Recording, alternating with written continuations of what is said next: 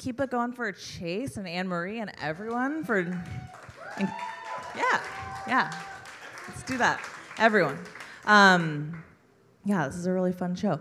Lindsay, I empathize with you. I don't know if you're still here. I did receive a similar call once. It was the equivalent of just the most bummer Hogwarts letter of all time. Can't recommend it.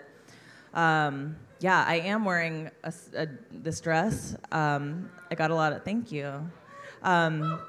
I got a lot of comments on it today. People were like, you look nice. I bet you're not gonna say the word facial later in that context. So, yeah. So I have known John for about 6 years now. We went to school together. We have some history. My freshman year, we met. We were on the rowing team together. So you know he was white and handsome in a way that is frightening, like Heath Ledger, 10 Things I Hate About You, spitting image, really intimidating. But we ended up hooking up one night, just hand stuff, choice hand stuff, and there were a couple red flags. He let me know I was number 1 on his list of freshman women rowers' most desirable bodies. And at the time, I was like, haha, okay, no thanks. And today, I'm like, happy to be alive. He also told me my skin was really soft. I don't know. There were just a lot of weird things. So we hooked up, woke up the next morning. He was laying directly on top of me, like a small animal.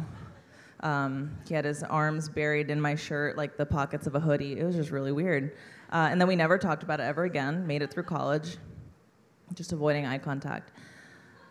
Flash forward 5 years, we're both living in San Francisco.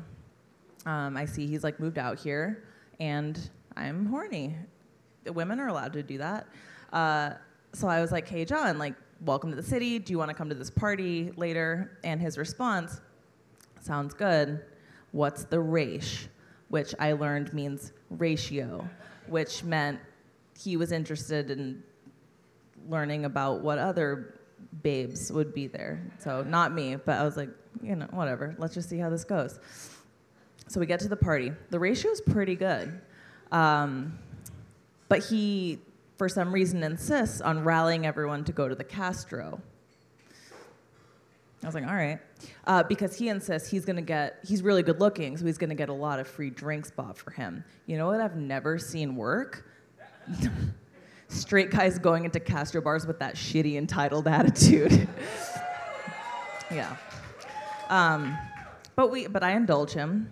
We go to Lookout, and he sits in the corner sipping pity Red Bull vodkas, while I do get drinks bought for me because karma. And we're not having a good time, but I'm still invested. I decide to go home, and he's like, "Oh, do you want to split a cab?" And I was like, "Sure." But I didn't realize he meant, "Do you want to split it back to your place?" So we get to my place, and it's this weird little dance of like, "Am I coming in?" And I was like, I guess so. I've never seen anything like this. He walks into my apartment and just plants and surveys and says, "Yes, I will be staying."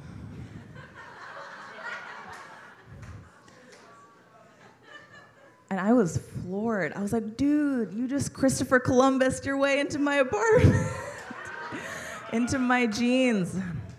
And I've just dealt with like all manner of shitty male entitlement, but I didn't know what to do with Manifest Destiny. It was a new one. So we're in it. And maybe he misunderstood. I invited him in to make quesadillas. I think he thought we'd be making them like with our bodies. But I was being very literal. So I'm manning the griddle. I'm very serious about this quesadilla situation. Meanwhile, he disappears.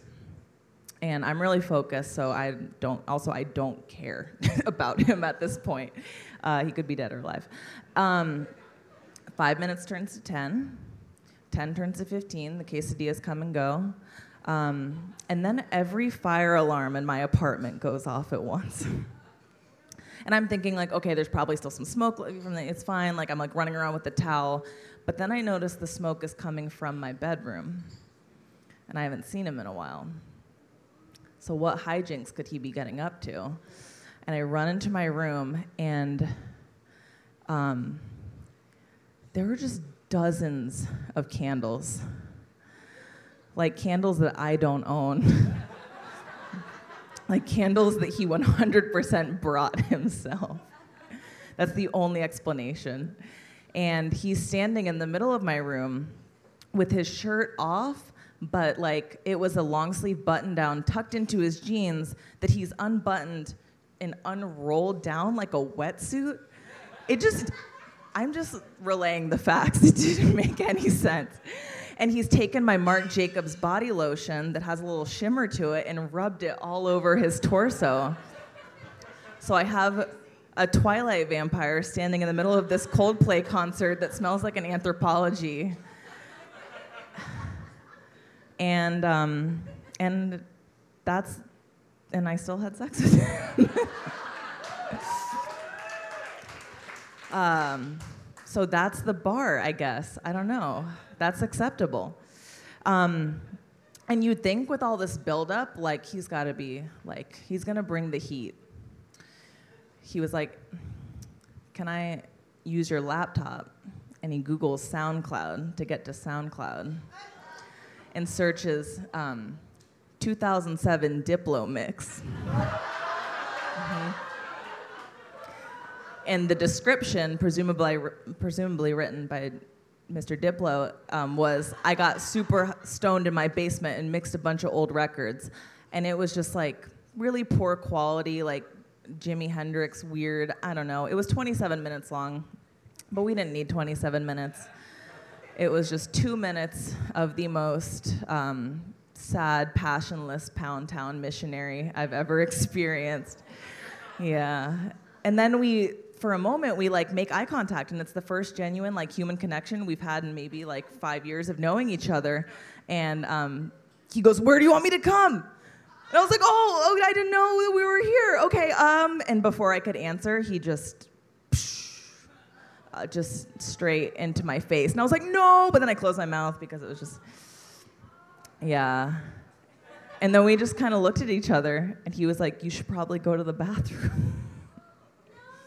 Like, thank you for your consideration.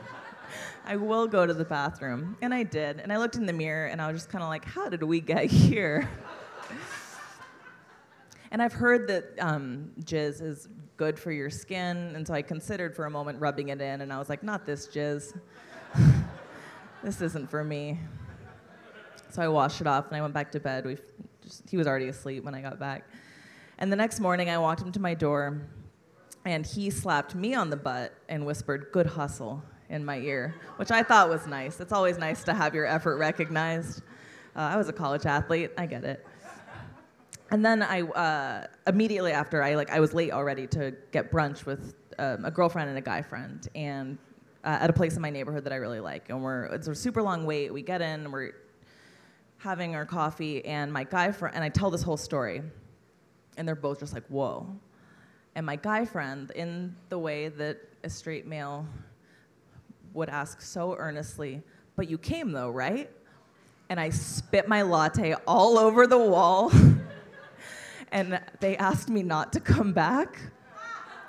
And that's why this is the worst hookup I've ever had, is I can no longer return to Zazie on Cole Street. And you know it's so good. And that's why it's the worst hookup I've ever had. Thanks, guys. This has been super fun.